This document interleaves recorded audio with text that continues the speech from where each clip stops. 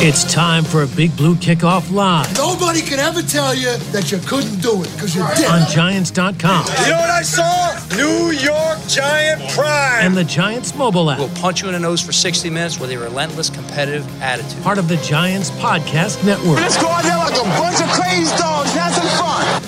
Welcome to Wednesday's edition of Big Blue Kickoff Live, presented by New York Lottery. Thanks so much for being with us. He's Paul Dottino. I'm Lance Meadow. Multiple ways you'd interact with us here on the program over the next 60 minutes. 201-939-4513. You could also use hashtag GiantsChat on Twitter or directly interact with the two of us. I am at Lance Meadow, one word, last name, M-E-D-O-W. He is at Giants WFAN. A reminder, you can find the archive of this show and our entire podcast network brought to you by Investors Bank on the Giants mobile app, podcast platforms everywhere, and at Giants.com/podcast. We got a jam-packed show. Later on, we will talk with Patty Traina, who has covered the team for multiple decades. She's got a new book out about the rich history of the Giants organization, so stay tuned for that.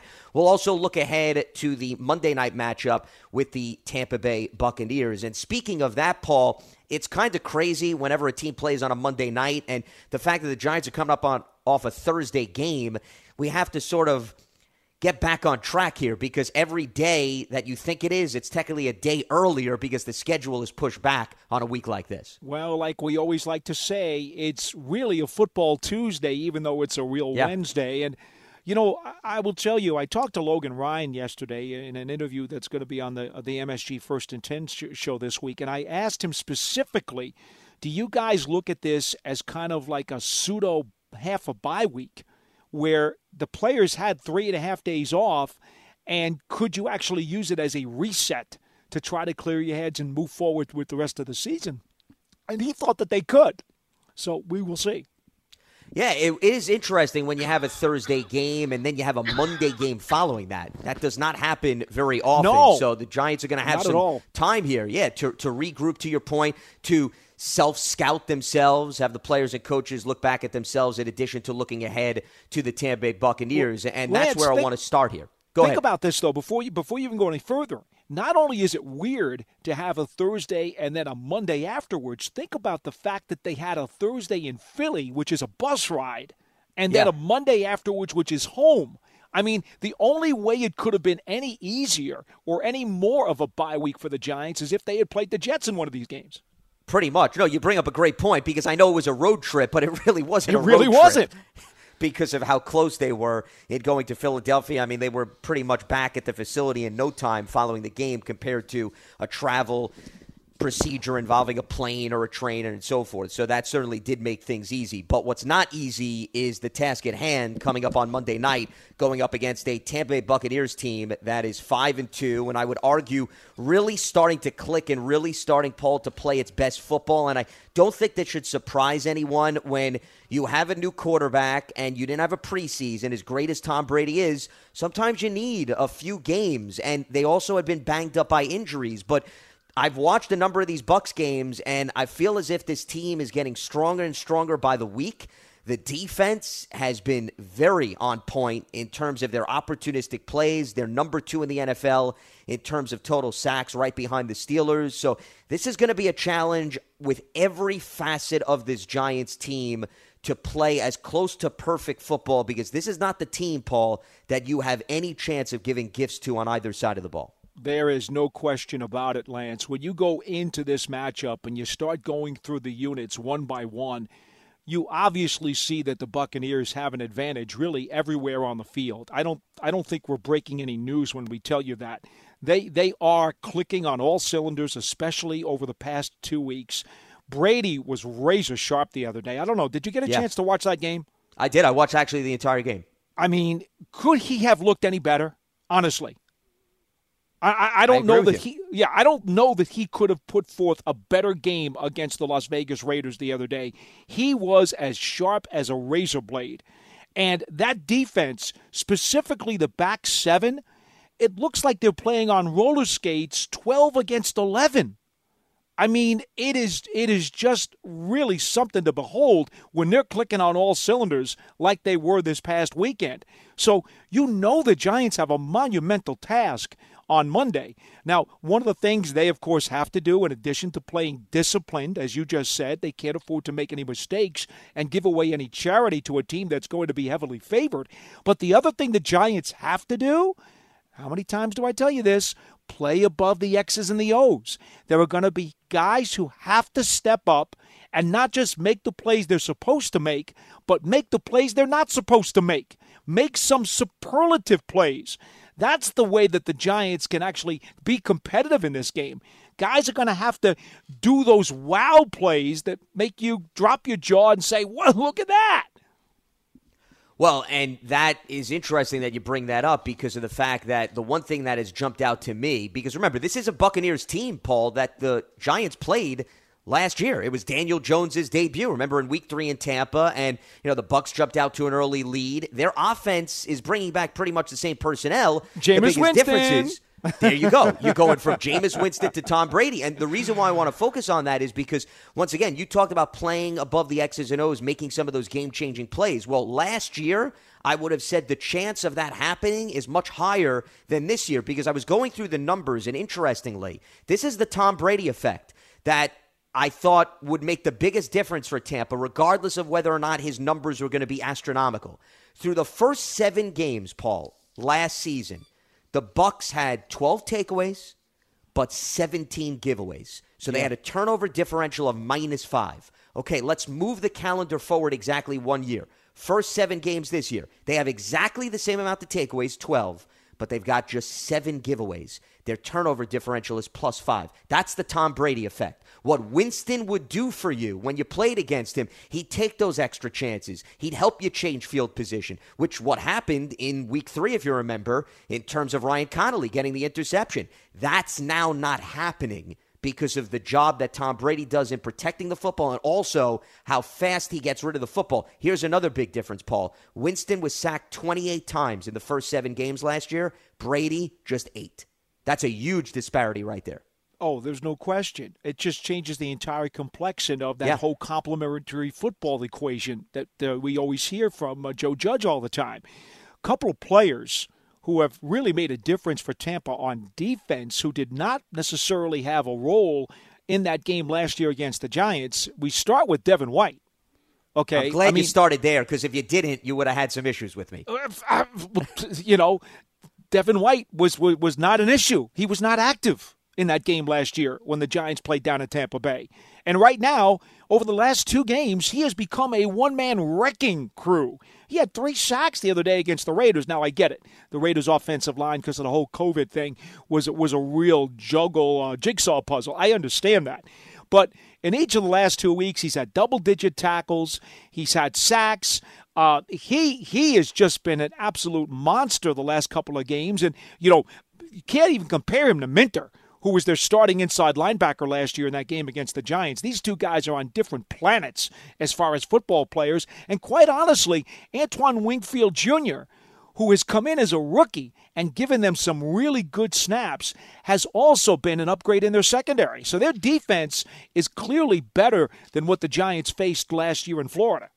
No doubt about it. He was their second-round pick this year out of Minnesota. His father played for the Vikings for many years, was a Pro Bowler, so it's good family lineage that's in the works. And you're right, he's made a significant impact. The other guy, while we're talking about the secondary, Paul, I know he left the game against the Raiders, was a bit banged up, so we'll have to wait to see the injury report. But Carlton Davis, who's in his 3rd season, having a great year, second-round pick out of 2018, excellent season. He's got 3 interceptions, 11 passes defense. He, I would argue, has taken his game to new heights so that, to your point, whenever you would play the Bucs in previous seasons, I would argue they've got a really strong front.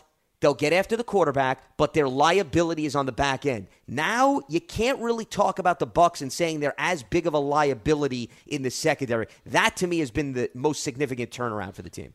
Well, you remember when Vernon Hargreaves came out, there were a lot of people in his draft that were arguing he might be the best cover corner in that draft. Turned out he got to Tampa Bay, and he was getting beaten left and right. He was one of their bigger busts of the last several years, and he's no longer there. So just by getting rid of him, that's addition by subtraction in the secondary. Big Blue Kickoff Live presented by New York Lottery. Get out there and play. Lance Meadow, Paul Dottino with you here on Wednesday's edition as we are looking ahead to the Monday night matchup between the Bucs and the Giants. So those are some of the things that have jumped out to us about Tampa Bay, and we'll certainly unravel some of the other storylines as we move forward here. But right now, let's open up the phone lines at 201-939-4513. And we start with Travis, who is in Queens. Travis, welcome aboard. What do you have for us? Hey, fellas, what's up? You're doing all right, Travis. What's on your mind? All right, I want to make 2 points. The first point, I think I was listening in yesterday, and Lance, you were saying that your philosophy on giving up on the players and management should take some time, right? And I believe, not to say it's wrong, I agree to an extent. My extent being is that Dave Gettleman, his tenure here, he's 9-26. When he was telling us his philosophy, it was the O-line, right? So we all bought in to the point where if he would have drafted Quentin Nelson, we would have been okay with that. Would have made sense because that's what he said. That's what he wanted to do. That's his thing is the trenches. He didn't do that. He drafted Barkley, which I'm loving and okay with, but his tenure here, he needs to go. He's 9-26. The O-line is still a mess. He tried. Him trying is him striking out at the plate. Of course he tried to fix it, granted, but the decisions he has made, I don't think is good because look what's going on. We still have that problem with the O-line. My second point is for left tackle, Andrew Thomas and any tackle, what is the because I hear you guys say for a quarterback it's 3 years to really know what you have. I'm all in for Daniel Jones, but left tackle Andrew Thomas, right? How many games how many games would you need to know that you have a legit? It's certainly not 7 games, Travis. If that's where you're getting at, if you want to jump to conclusions about Thomas and Matt Peart, who's played a little, you talk about the track record of the general manager. They just drafted 2 guys with relatively high picks. So after 7 games to say that we know exactly what's going to happen moving forward, I think that's a bit of a stretch here. I think you need a little bit more time, especially with not having a conventional offseason, too. Let's not forget about that. Right, but also with Quentin Nelson, he was plug and play. Well, but that's the coulda, woulda, shoulda game. But the Nelson argument is the coulda, woulda, shoulda game. They drafted Saquon. So we're trying to now play out a hypothetical. I don't know what would have happened to the Giants if they drafted Nelson. No, listen, so we're not playing a hypothetical because How is it not a hypothetical? Because we know what Quentin Nelson is. I'm asking you with Quentin Nelson once he started his career with the Colts, right? In his 7 games, was it like a stamp? Oh yeah, we definitely have our left guard. Did you see that in his play? Well, he was a highly ranked offensive lineman coming out of college, and was certainly a strong player. But Travis. But the problem I have with the philosophy of if Nelson comes to the Giants, all of a sudden the offensive line is very different. You're also overlooking what the Colts also brought in addition to Nelson and the structure they have. Anthony Costanzo at left tackle. You got Ryan Kelly at center. Braden Smith was another draft pick in 2018. He was their second-round pick. There was a massive turnover in terms of the Colts offensive line. I'm not taking away credit from Nelson, but I disagree that one player alone completely changes an entire offensive line. No, I'm not. I'm not saying no. But I'm talking about do you see the traits in Andrew Thomas to say, he's our franchise left tackle? Well, Travis, I understand your question. We're going to let you go only because your connection is coming in and out. So I'm not sure which end it is, but we will address that, Travis, and we certainly appreciate the phone call. So, Paul, the biggest question it seems is, how much of a sample size do you need before you could determine the outlook or what you have in an offensive lineman? And I would say 7 games is certainly not the point. Oh, there's no question about that. And here's the funny part. Here he is criticizing Gettleman's selections for the offensive line, but he just drafted this year, just a few months ago, a first-rounder and a third-rounder to be bookend left tackles who, if anything comes to reality with these guys, are going to wind up being bookends, for years to come. The Giants may have the best set of tackles that they've had with this franchise for many years. I mean, it's hysterical. It's absolutely hysterical. I mean, he may have just set them up with a first-rounder and third-round offensive tackle for many years to come so that this franchise quarterback can be successful over the next decade. I don't know. You remember Jumbo Elliott, I'm sure, right, Lance? Sure, yeah. Okay. Jumbo was a second-round pick out of Michigan. His first year, I remember when he came into the league, he started a handful of games. Okay, he didn't get inserted into the Giants starting lineup as their regular, everyday left tackle until his second season in the league. And when he got in, he made his share of rookie mistakes, even though he was a second-year player, because he only had limited experience in his first year.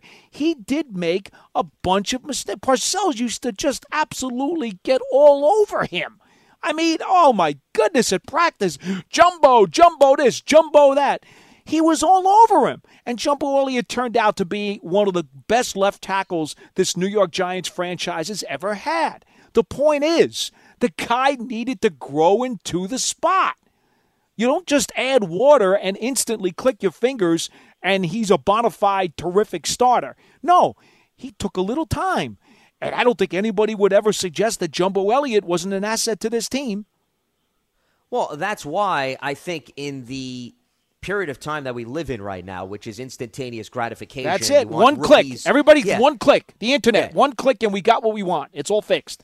Correct. You want rookies to step on the field and all of a sudden play like Pro Bowlers. It doesn't happen. I'm not saying that it never happens, but to all of a sudden jump to conclusion and say that the Giants' offensive line is not fixed or there's not an attempt to, when we've only seen Matt Peart, and we haven't even seen Matt Peart really for a full 7 games because he hasn't been a starter. We've seen Andrew Thomas. You really need to see what develops with respect to these players before we jump to conclusions that it worked or it didn't work. That's number one, which I think is the biggest point of emphasis. And, there's other guys such as Tyron Smith. And Jason Garrett even brought up this point. Paul, I don't know if you remember, he spoke to the media and he was asked about Andrew Thomas about a week or two ago. And he said when Tyron Smith was drafted, and Tyron Smith was a high pick and is a Pro Bowl left tackle who's hurt right now, they put him up against DeMarcus Ware in practice during his rookie year, and he'd just get beat constantly. But little by little, he improved, and things drastically improved, and then he automatically was moved over to left tackle because he started over on the right side. Then they swapped him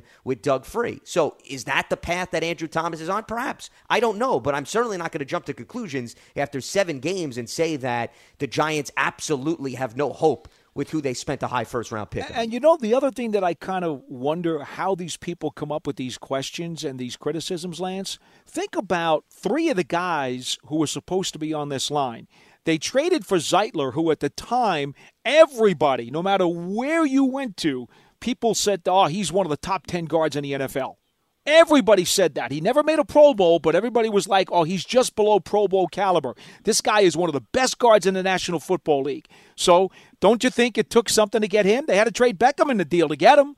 Okay, so obviously they made an attempt to get a guy who was as proven can be. All right? They went and they signed Solder for a great deal of money, who had been on multiple Super Bowl teams with the New England Patriots. And obviously, that didn't necessarily work out, in part because Solder had to suffer through a ton of injuries, and that hampered his production. But that was an obvious attempt to get better. God knows they paid him enough money to get better. And then they used a second-round pick on Will Hernandez. What, do you think second-round picks are cheap? You think they're worthless? No, second-round picks are important. So they invested a second-round pick in him. So where is this narrative that Gettleman hasn't tried enough or hasn't done enough to try to rebuild this line? I don't get where that comes from. Well, the other thing that's interesting that you brought up is the fact that if Solder didn't opt out, how that would have possibly changed the dynamics and what Andrew Thomas dealt with in the early stages of his career, because I'm not saying that Cam Fleming would have automatically started on the right. I think he would have been a possibility for Andrew Thomas on the right, which goes back to my parallel with Tyron Smith, how he started on the right and then gradually moved his way to the left side. We don't know, and that certainly impacts how players perform in the early stages of their career. There's no doubt about that, but that's what makes this season unique. Andrew Thomas knows that he has to play better, and we talked about it on yesterday's program in terms of some of the challenges. He's even admitted it in terms of the consistency of technique and so forth, and they're working on it. But after 7 games, way too early to start making declarations about what his future is. Let's head back to the lines. There's one other point that's important to mention, and it takes guts, it takes fortitude, it takes understanding, it takes knowledge, it takes boldness when you make a mistake to move on. Well, what happened? Okay? What happened? Bobby Hart didn't work out here. Gettleman saw this wasn't going to be a good thing when he got in here. He got rid of him.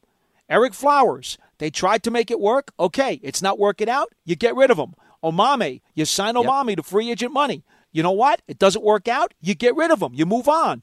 It's you want to be critical? Be critical of a guy who makes moves, sees that they don't work out, and then doesn't have the boldness to then try to fix it again. And to me, there is no criticism of Gettleman. He did exactly what he had to do with this offensive line. The results haven't necessarily been as good as you would like them to be at this moment. I understand that. But don't tell me that in his 3 seasons here, he has not tried to fix things. That, to me, is laughable. Let's head back to the lines. Ian is in Florida. He joins us here on Wednesday's edition of Big Blue Kickoff Live. What's happening, Ian?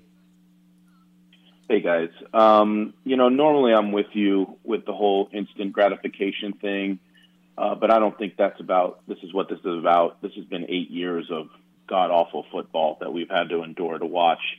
I listen to your show all the time. I watch all the interviews, and there's like this optimism that comes out that we're improving, that it's just about cleaning up mistakes and penalties. I think it all boils down to we're not getting better. We're not talented. I don't know if that's a GM thing or a scouting thing or what, but Gettleman has said in the past, when you pick players up that high in the top 5, top 10, you got to envision them being in a gold jacket. Right now, that's not happening. And it is a little strange that to the first caller's point, that we're drafting skill position guys before solidifying those lines. And I know that he's tried. I understand that what you guys are saying. I understand that. But overall, it's been a big disappointment. We're more excited to see Matt Tarek play than Andrew Thomas right now. And that's just really bad for a pick at number 4. And in the past, you guys said, well, Tristan Wirfs and Jedrick Wills are getting a lot of commendation from even their opposing players. And you're saying, well, they went into better situations. Well, if they were a weaker link, then other teams would expose that on that line. Because it's always said there's got to be that continuity. All 5 got to be one. There's got to be that. So either that's baloney. But so what I'm saying is, like, we had the pick of the litter for offensive tackle, and I'm not giving up on him by any stretch of the imagination. I'm just saying it is just a little disappointing that we're not getting dogs. We're not getting just surefire guys early in these rounds. I just feel like we're drafting guys that are developmental. If you really think about it, the narrative is that we're improving, but we're not seeing that improvement. So what did we do here? Are we drafting these guys and You could give yourself some better perspective if you take a look at each of these offensive tackles who were taken in the first round. And what I'd like you to do is make a chart and look at each one of those guys, a pass rusher who they've had to go against in each of the first 7 weeks of the season. And then after you do that chart, you tell me the level of competition that Andrew Thomas has gone up against compared to the other guys who have supposedly gotten these better grades. Again, you know how I feel about analytics and that kind of stuff. I will grant you that he has been inconsistent, that he has made rookie mistakes, and that his level of development at this particular stage has been slower than the other guys. There's no questioning that. The tape doesn't lie. That's obvious. I'm not going to disagree with you on that. It's clear. But also look at the level of competition. That would be akin, okay, to going up against Garrett Cole, all right, with a toothpick in baseball, compared to going up against the number 5 starter on the Texas Rangers. It's a big difference.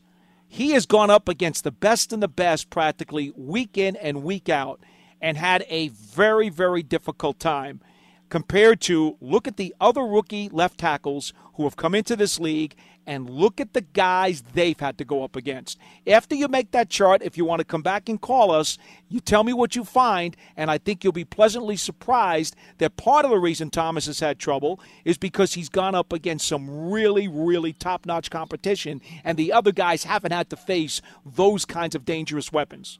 Well, the other thing is also, by the way, Mekhi Becton has been injured, and he already missed 2 full games, really 3, because one of the games he dressed, he was then forced in and he was beat up. So Correct. He hasn't even played a full slate of games with the Jets. Which means fewer snaps to be exposed. Of course, exactly. So that's important to bring up. Wirfs, I think, has played very nicely, though I will say the Bears game against the Bucs, and Wirfs also is playing on the right side too.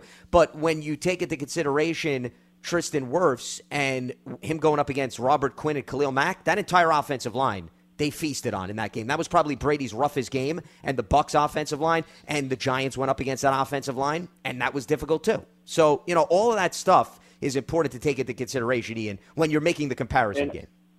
Yeah, no, and I'm using Andrew Thomas as an example, and I'm not just, just focusing on him, because I do believe a lot of our pressure is coming up the middle. So I'm not excluding Will Hernandez, that I feel like has been a disappointment. I understand Gates, this is his first year at center, and Zeitler's been disappointing to me. So we can't even get when Barkley was healthy, excuse me, he was getting tackled in the backfield before he even got the ball. So it's across the line. But let's now flip over to the defensive line. Would you not agree that that is our strongest part of our defense? Yes. Yeah, I think they're a rotational group of guys. Yeah.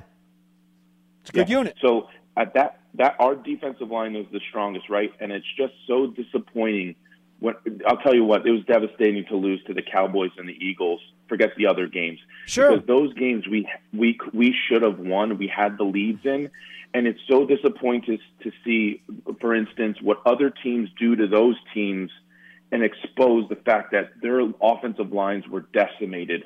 And our strongest part of our team didn't just absolutely wreck that game. Yeah, they had their moments, don't get me wrong, but my God, that they should have made the linebackers look amazing and the secondary look amazing just because of the O-lines that they were going against. And it's just so sad to see. Ian, you know what, though? And I get it, but we've been telling you since the draft the Giants don't have a Batman pass rusher. And where have the Giants failed? They failed in the 2-minute offense, and they failed in the 2-minute defense. And you know why that is? That's because they've been going up against teams that have that Batman pass rusher. And when the Giants are in a 2-minute offense and they're trying to come back, Jones is running for his life because guys are pinning their ears back. They're coming hot and heavy for him, and the offensive line hasn't been able to hold up. On the other side of the ball, other teams are doing – I can't believe none of the newspaper guys have figured this out yet. But it's the number one problem with the Giants' 2-minute defense. They don't have a Batman pass rusher who can scare the bejesus out of the other team. That is the reason why in the 2-minute defense they haven't been able to stop anybody. It's that simple. This is not hard. And Ian, we'll let you go on that note. Appreciate the phone call because we want to move on here before we get to Patty Traina a little bit later on here on the program. And, yeah, that's why you've seen multiple touchdowns right before the end of the first half and then specifically at the end of the game. Also, the personnel around the opposing quarterbacks, too, the separation that they get in terms of the Cowboys receiving core, too. That's important in terms of who they're attacking in the secondary. If you don't hit the quarterback, they're going to have time to survey the field and throw down the field like we saw with Andy Dalton and Michael Gallup. No All doubt, of those things Lance. go hand in hand. Think about it. You're in your 2-minute defense, right? You know the other team is going to fling the ball down the field. You know they're going to pass it, right? There are two ways two ways that you can really screw them up and make that one big stop. Everybody says, oh, you got to have a stop. You got to have a stop. Well, you know they're throwing it, which means either one of two things. Either you hurry the quarterback and force him into making a bad throw that's going to be intercepted, or he has to throw it away, or you get the sack, which totally short-circuits the drive. And if you don't get the sack because you're just about to get the sack, the offensive line commits a holding penalty, and they wind up screwing themselves over because they got to go backwards anyway. Well, how do you get those two things? You get them with a Batman pass rusher, which the Giants don't have. We've told you that forever. And it's a shame because they're in the top 10 in the NFL in sacks, but in the 2-minute drill, because they don't have that one Batman, they can't get it when they need it the most. It's really not hard. That closer type of player. Giants fans, get a New York Giants checking account from Investors Bank with a Giants-branded debit card, security features, and discounts at the Giants online shop. You can earn up to $250 when you open an account at investorsbank.com/Giants member FDIC. Let's try to squeeze in one more caller before we get to our guest. Brian's in Atlanta. Brian, welcome aboard. What do you have for us? Hey, guys, how are you? Thanks for taking Doing well, Brian. What's on your mind?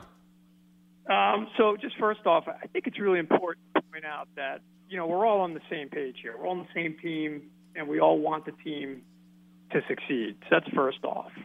And I say that because, Paul, honestly, I'm scratching my head here listening to you today. I got to be candid. So just let me wrap up a few observations, and then I'll stop. So you talked about Dave Gettleman's attempts to improve the line, right? No question. He's tried, right? You would acknowledge that trying and succeeding are two very different things. Sure. Right? It's his job. It's his job to try. And any other explanation comes across as almost excusing failure. And then we're being asked, to create charts and analyze who, one guy is faced versus who another guy is faced. I mean, really? That's all part of it. Football's matchups. Football's matchups. Paul, let me finish, and then you can. Sure. This is your show. This is your show. I'll exit stage left, and you can. No, okay, go ahead. The callers are just addressing results, right? It's all about results, right? Regardless of how those results may have occurred, injuries, bad signings, poor drafts, who plays whom, right? What have you?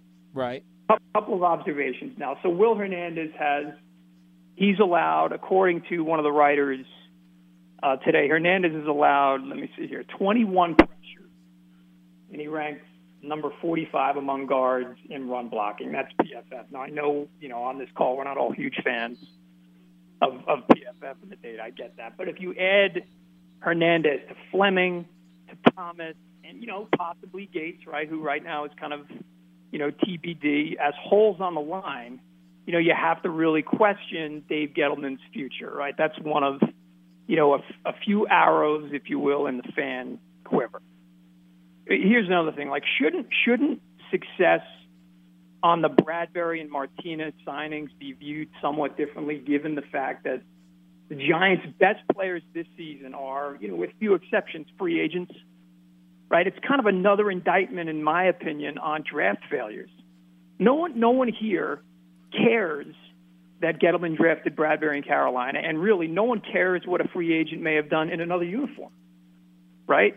And so why is it acceptable to deem certain free agent signings a success after 7 games in a Giants uniform, like I've heard on this show and others, that, hey, these signings are a success, and, they might be.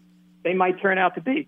But why is it acceptable to say that, to make that observation, but unacceptable to deem certain rookies a bust after the same number of games? Well, because Bradbury's been in the league a lot longer. Right. I mean, come on. Right. That's very simple. Rookies take time. You got to cook them. Yeah. You got to cook them. You don't pay a free agent though for what he's done before he's thrown your uniform on. Yeah, So but I he's already got a proven. He's already got a proven track record. So by the time he gets to your team, he's hitting the ground running, and he's got to produce immediately at what is already on the back of his football card. So you're totally. He's got to come up right away. Your free agent has got to produce right away. Okay. Yeah. Okay, so he's got to produce immediately, given COVID, given a new coaching staff. So your expectation is that a free agent off the street, or we sign from another team, has to produce Well, depending on his resume, Brian. I mean, Bradbury's a guy that's been in the league for a number of years and has performed at a high level. Blake Martinez was also previously with Patrick Graham to a certain degree. So was They've Fackrell. got a good feel for one another. I mean, you have to provide context. If they bring in Joe Schmo off the street, I don't think it's the same standard. And by the way, guys like Lawrence and Slayton seem to have done pretty well. And, they were draft picks last season. So, I'm not sure where you're coming from. I said with few exceptions. There are exceptions, right? With the amount of bullets in the chamber, right? We're going to hit on some of them. Yeah, definitely. Slayton was great. That's a great sign. Are you prepared to bet the mortgage to your house right now that Pert and Thomas will not work out? Are you so sure that both of these tackles won't be here for 10 years? Definitely not. How could I be? Of course. Okay, that arrow just got thrown out of your chamber. All right.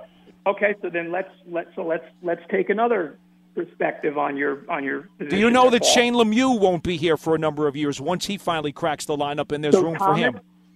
Let's say Thomas and Pert both turn out to be above average players, or one of them turns out to be a Pro Bowl. Let's say that, right? What is the by the time that occurs? What is the likelihood that either Bradbury, Martinez, or Barkley are on the roster and performing at a high level at the same time? I don't think it's out of the question that Thomas and Pert will be your starting tackles next year, right? You don't think that that's possible? That Pert and Thomas could be starting next year on a team that has all of those veterans that you just mentioned? You don't believe that? I think it's possible that they could both be starting this year. But so then you just answered your own question. I don't think either one of those guys have to be Pro Bowl. I mean, there have been guys. Jumbo Elliott, all right. Jumbo Elliott, was a terrific tackle on a Super Bowl team, but he was not a perennial Pro Bowler. He doesn't have to go to the Pro Bowl to be a Super Bowl quality player. Well, I respect the fact that you've been around a long time. I do.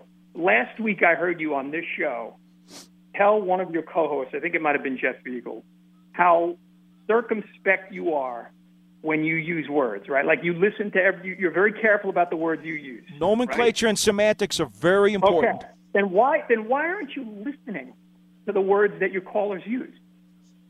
I said above average. Pert and Thomas may be starters this year. Will they be above average performers? And I said as rookies, no. As rookies, probably not. Okay. Few rookies are. Okay.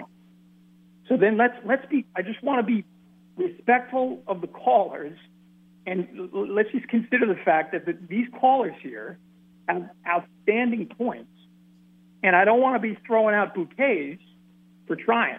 No. When callers bring good points, we're very happy to talk to them. My issue is very simple. Everybody can have opinions, and everybody can like or not like a player, a scheme, or whatever the case may be. That's obviously fine. There's nothing wrong with that, and I'm very glad to field those calls. My problem will be if somebody comes with an opinion that is based on an erroneous item. If they are inaccurate with their fact, then the opinion that's based on that has no foundation and crumbles into the mud. And that's when they have to be corrected. It's just Brian, the larger point here is that rookies and veterans you can't look at the same. That's number one. And number two, the larger point is after 7 games, it's completely unfair to jump to conclusions about how good or bad a player is going to be who didn't have a typical offseason. That's all. I mean, that's at least where I'm coming from, and I don't think that's crazy. No, Lance, I agree. Both of you guys, I agree with everything. I totally agree with the summarization, Lance, that you just provided. The question I posed, or I guess the observation I put forward was, why is it acceptable that in 7 games, when Blake Martinez pulls on our jersey, we're awesome, great signing, that's acceptable, and I'm not necessarily suggesting it isn't, but why is it unacceptable to criticize or essentially blast the performance of a rookie when he's played the same number of games? That's all. I'm not saying there's nothing wrong with being critical. Because the rookies are held to different standards. It's just that simple. It's just the fact that he doesn't have the same seasoning. Andrew Thomas doesn't have nearly the same amount of seasoning that Bradbury and Martinez have had. That's the major difference. It takes 10 to 12 minutes to cook a pot of pasta. The rookies are older. You've just put salt in the water. They're not there yet. They're not even close to being ready. I mean, it's baptism by fire right now for Andrew Thomas. Different deal. Martinez is ready for the sauce. So, Paul, I've taken up plenty of time, guys. I'm going to drop just one more point. If they're not ready, and I agree, if they're not ready, per Thomas, Gates with a position change, etc., then what does it say about our roster if we have nobody else to play those spots? How are they supposed to get ready if you don't grow them? The Giants are in a – all right, be good. The key here, Lance, and I appreciate the caller's frustration, and it sounds like he's got a decent head on his shoulders and is trying to understand some of the logic here. It comes down to this. When you're in a retooling phase like the Giants are, the only way to get those guys ready is to play them. Because in the NFL, if you're simply going to always have ready-made guys, you won't have salary cap room to go buy them. The only way to get ready-made guys is to buy them. It's basically a balancing act. When you don't take care of business in the draft, you then have to put stress on your cap. But you want to have both of them be complementary to one another. And that's what the Giants have been working on. That's what Gettleman, in fairness, has been working on since he cleared out cap space when they went on a spending spree in 2016. That's what he inherited first. So now he's trying to rebuild the shed through the draft. And once again, it just doesn't happen with a snap-the-finger type of mentality. If there was anything to be said here, it's that the team was in worse shape than maybe Gettleman may have thought when he first inherited the job. And he had to do a lot more turpentine on the walls than maybe he originally thought as well. And that has somewhat slowed the development of what his phased plan was going to be. It's really that simple. It's not that hard. We'll get more into the Giants of now, but right now we want to take a more historical approach. And earlier we had an opportunity to chat with Patty Traina, who's the senior editor and writer for GiantsCountry.com and SI.com Sports Channel. She has a new book out. Take a listen. We are now joined by Patricia Traina, who is the senior editor and writer for GiantsCountry.com and SI.com Sports Channel. She has a new book out entitled The Big 50, New York Giants, the Men and Moments That Made the New York Giants. Patty, you got Lance Meadow and Paul Dottino here on Giants.com's Big Blue Kickoff Live. Greatly appreciate the time. Hope you and yours are safe and healthy. How's everything on your end? Doing well, Lance. Thank you so much for having me. Appreciate you, too. Well, our pleasure. And before we get into the details of the book, Patty, I want to start off in terms of a general basis. Whenever you discuss the history of the Giants franchise, there's so many directions that I'm sure you were thinking of that you could have gone to. So what type of an undertaking was this, and how did you develop this structure and setup for the book? Well, Lance, it was a huge undertaking. You know, you're talking nearly 100 years of Giants history, and everybody is kind of intertwined a little bit, you know. So it's like, you know, I would write a chapter and I'd say, oh, wait a minute, this is now spinning off into another chapter. So I would have to cut stuff off and separate it. But at the end of the day, what I just did was I sat down with a pad and a pen, and I wrote down what I thought would be 50 chapters that might, you know, represent the history of the team, including games, including moments, including the men, obviously. And I also looked for some hidden stuff that maybe isn't as well known, like, for example, the charity game against Notre Dame, going back to when the NFL was still fairly new. And I tweaked the list, obviously. You know, I sought some consultation from historians like Vinny Vitrani. I even reached out to Paul, who's been covering the team, as you know, forever. And at the end of the day, I came up with the 50 chapters and tried to tell as compelling and as entertaining a story as I possibly could.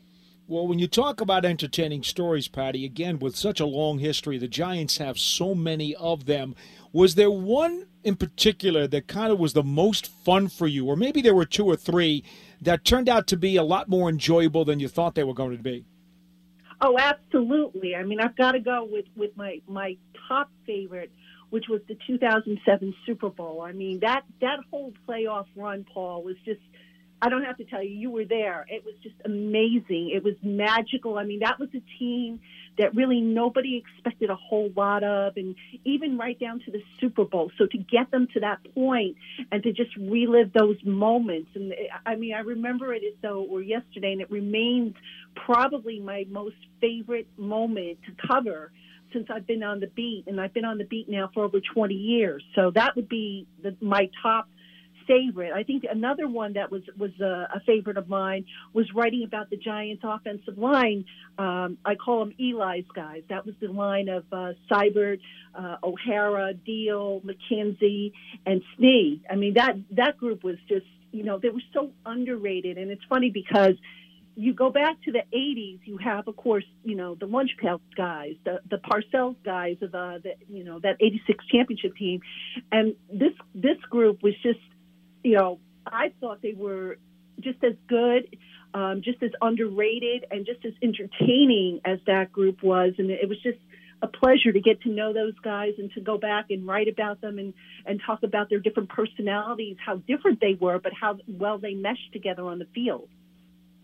And that group wound up playing 38 straight games at one point. People forget about that, from 2006 to 2009. And for you to focus a chapter on them just goes to show you how important the play in the trenches was, which I'm sure most Giants fans could certainly attest to.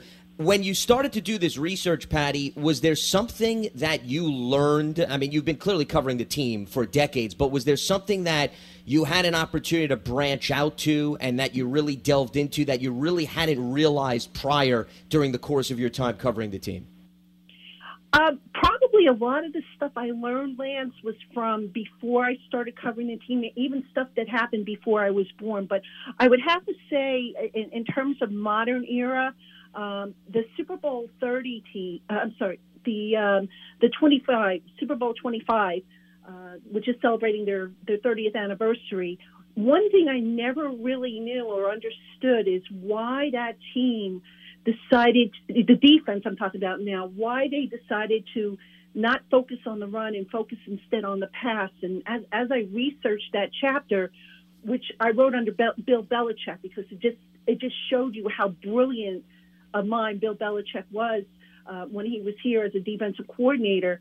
It just, him thinking outside the box and saying, oh, wow, this is why he decided to do this, and here's how he put it together. That was just really, I learned something about how you can sometimes think outside the box of the conventional wisdom, which, as you know, most defensive coordinators will say, oh, you stop the run and then you limit the pass. But Belichick was just so far ahead of his time, and that was a big, learning point for me.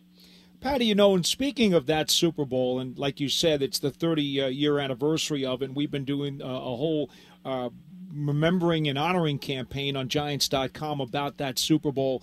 I'm glad that you decided to single out in your book what Mark Collins' contribution was, because so many people don't think about him because, let's face it, he was not a Pro Bowl player, but my goodness, was he important to that championship. He sure was. And, I basically asked him, because I looked back over the stats and I said, Jerry Rice, he held Jerry Rice in the championship game to nothing. He held down Andre Reed. And I asked him, I said, Mark, what did you do that nobody else could do? And he said, simple. I just beat them up. I hit them. That's what a defensive back is supposed to do. And he was kind of amazed that nobody really exercised that approach towards these great receivers. And, he did that. And, Paul, the story. He held those guys to virtually nothing. And he was such an underrated but important factor in those games, as you mentioned. We're talking with Patty Traina, who is the senior editor and writer for GiantsCountry.com and SI.com sports channel. She's got a new book out entitled The Big 50, New York Giants, The Men and Moments That Made the New York Giants. And, Patty, you brought up Bill Belichick, and I found it also interesting. Not only did you focus on a chapter dedicated to him, you also have a chapter dedicated to the contributions of guys like Vince Lombardi and Tom Landry. And, people may forget, the Giants have helped blossom the careers of many of the greatest head coaches, forget in Giants history and NFL history. Why was that important to focus on those three in particular, who then went on to obviously bigger and better things even outside of the Giants organization? Well, mainly because they helped build the Giants. I mean, you talk about Lombardi and Landry. I mean, those teams were powerhouses when those guys were there. I remember seeing something in my research where the head coach, Jim Lee Howe, would actually kind of sit back and, basically Lombardi and Landry were running the show, if you will. They were the ones, Howell was kind of like a CEO-style head coach, and those two assistants were basically running the show, and they were innovative, and they just really, made their mark on the NFL. You look at what Landry developed, the things that Lombardi developed, how they changed the course of some of the players that they had, especially, with Frank Gifford, who I think at the time was playing two ways, and Lombardi decided to kind of make him a one-way player. I mean, these guys just they're forward thinking, and their ability to step outside the conventions that we know the game to be was just absolutely fascinating. And that's why, to me, even though they went on to be head coaches of other teams and have the success, that they're known for, their early days with the Giants were just tremendous. Patty, one of the things that I really appreciated as we talked about this thing when you were putting it together, how you didn't just want to stick to just the X's and the O's of football. You wanted to talk about the personalities. You wanted to talk about the franchise's tradition and the history and the perspective and how they fit into the culture, which is why I thought it was so cool that you decided to put in a chapter about how the Giants' storyline related to September 11. And then you even had a sidebar about the veterans that they had in the world wars of the past. This was an important part of also what made the Giants what they were at those particular times in history. Yeah, absolutely. I mean, September 11th was a very tragic moment for all of us. And it was devastating, and to capture that, the emotions after that, what the Giants were doing. I mean, I remember that day, very well. I remember what I was doing. I remember, what had happened the night before. I think the Giants had lost to the Denver Broncos on Monday Night Football, and I just remember sitting, I was getting ready to write that next morning, and when the news came, I don't think I've ever been devastated. And, I've had some devastation, obviously, since that, personal devastation. But that event just absolutely shook me to my core, and just the impact and how the team, more importantly, came together to lift up the spirits of the community, of those who, lost loved ones, of those who needed need. One of the things that gets overlooked, I think, in pro football or pro sports in general is the contributions players and coaches and the team in general make to their communities. And I thought that was very important to include. Well, and Patty, speaking of dealing with adversity or overcoming adversity and how that defines an organization, I also found it interesting that you didn't shy away from telling the Giants' history by also including some of the down moments which really helped define the direction of this franchise, such as you have a chapter dedicated to the fumble, which was a huge turning point, and also the relationships between the Maras and the Tisches and the arrival of George Young. Why is it that you have to tell those stories in order to give a big picture perspective of how far this organization has come? Well, Lance, sometimes, you need to hit rock bottom before change happens. And in the case of the fumble, I don't think it got any lower than that disaster. And I remember that one very well. I was a young girl at the time. I remember my father coming home from that game, and he was absolutely flabbergasted at what he saw. And he had never done this before, but he sat down and he wrote a letter to Wellington Mara at the time. And that was unusual for him because, A, he never wrote to anybody in the Giants, and B, when it came to writing letters, he always had me do it, which was kind of funny. But he wrote a letter, and he just he was so infuriated by what he had seen that he vowed never to go to another Giants game again unless something changed. And, of course, we all know what happened. The Giants cleaned things out. George Young came the following year. Then Phil Simms came in the draft. And it took a while for things to turn around. But by 1981, the Giants were, they were finally back in the playoffs. And, they had started to turn things around. And it took a while. Rebuilding never takes 1 year or 2 years. It can take multiple years. But it was a turning point in the franchise's history. As painful as it was to relive it, it was necessary to include it, because without that, you don't have the George Young chapter, you don't have the Lawrence Taylor chapter or the Phil Simms chapter, and so forth. Final one from me, Patty. Which chapter was the most difficult one to write? Either because there was so much stuff that you wanted to fit in and still made sure that you got a thumbnail sketch that represented the person or the event properly, or maybe because just in talking to the people, it was just difficult to really get them to say what they needed to say to give you the proper information. I think the chapter on Lawrence Taylor was probably the most difficult, and not because, there's not a lot out there on him, but because he's done so many things. I mean, you could write a book on him alone, and off the field and on the field, obviously. And, the objective of each chapter was to keep it to about 1,500 words. Now, in some cases, I went a little short on some of the chapters. Most cases, I went a little bit over, and just picking out the moments of Lawrence Taylor's career and the impact he had, not just on the Giants franchise, but on the NFL. That was really, really challenging. I must have redid that chapter, I want to say, at least 3 times before I got it to where I like it. And I still don't know if I necessarily like it now, but it's good. It works. Patty, I'd say so, Patty. You did a great job. Absolutely. Thank you. Before we let you go, Patty, and once again, I'm always interested in terms of the process for an author and the structure of the book, in addition to the content. I noticed former GM Ernie Accorsi had the opportunity to write the foreword. I'm curious, Patty, how did that come about, and why was it also so great to have somebody who was well embedded into the organization to put their stamp on this book as well? Well, Lance, back when Ernie was the general manager of the team, every President's Weekend, I used to arrange for an interview, a sit-down interview with him. And he used to be very generous with his time. He would give me about an hour or so of his time, and we'd sit and we'd talk, and, I would do this big interview with him. And, sometimes after the interview finished early, we would sit and just kind of, talk like this off the record and stuff like that. So he was always very good to me. And, you look at what he did, when he took over for George Young. I mean, George Young, those are big shoes to fill. I mean, I think we can all agree that George's impact on the organization is tremendous. So for Ernie to come in, and especially considering how he got his start. Remember, Ernie at one point was in PR. I think he was a sports journalist at one point.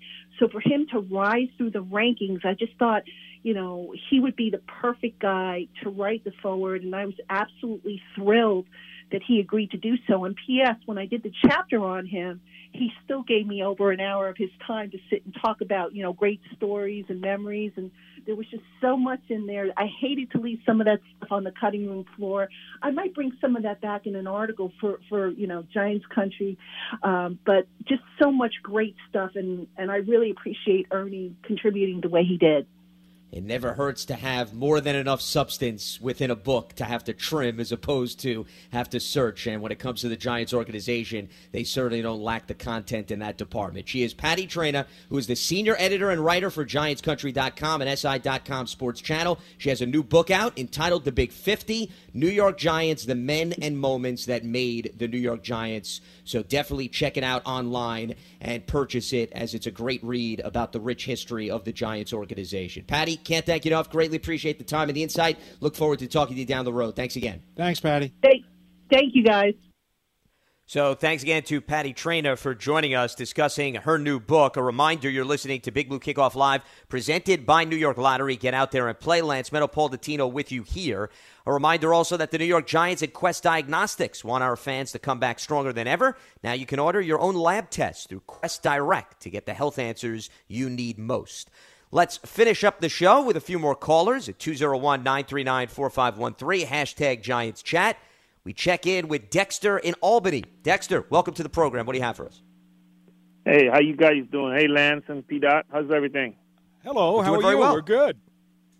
I know we were talking a week ago about getting Corey Coleman back. I see practice squad. Awesome. Yeah, they added 2 other familiar faces, too. Yeah. Yeah, very interesting. Yes. I will tell you, again, I don't remember seeing his name anywhere as getting a workout or a tryout around the league, and then suddenly his name surfaced at the end of last week.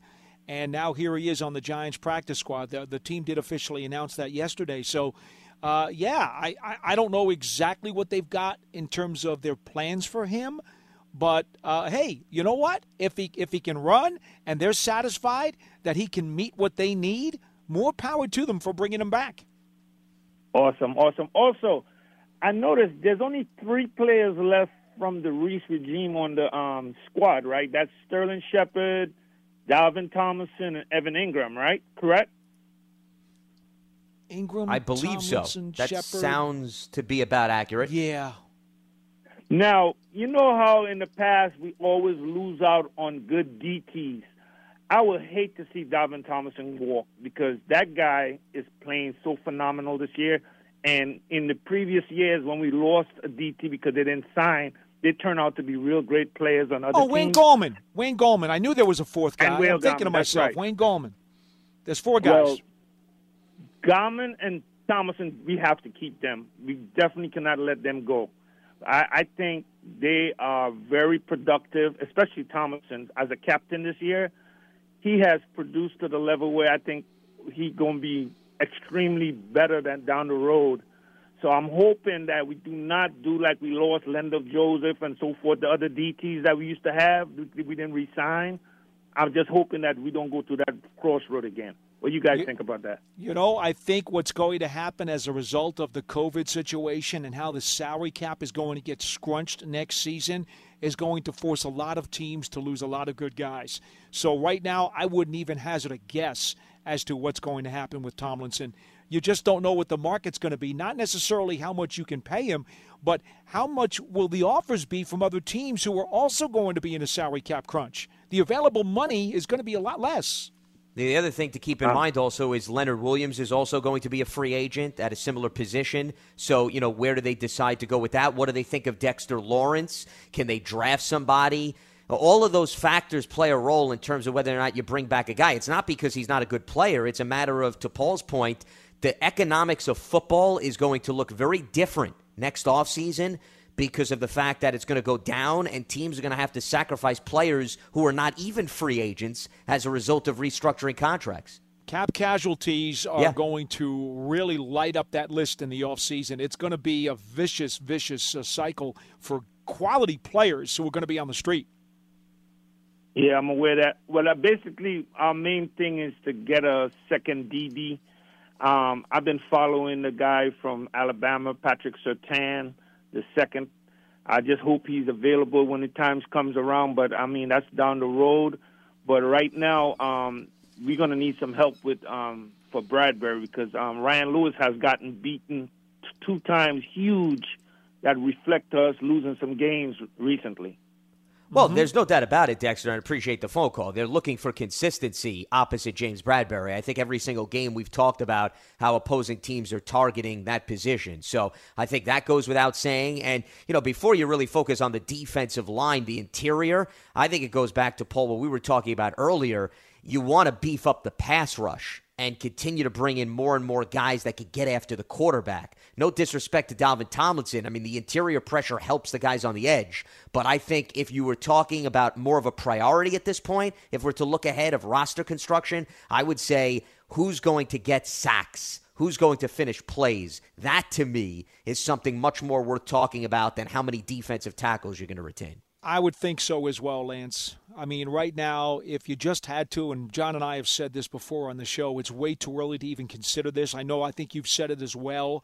But if you just went off the cuff without giving it any study or going into the details, and I hate to make those types of comments, I would say it's clear the Giants still need a Batman pass rusher in the worst way. And if they can get one of those guys, boy, you'd have to at least show me some evidence to convince me to go otherwise. So that is going to wrap up Wednesday's edition of Big Blue Kickoff Live. Appreciate everybody tuning in.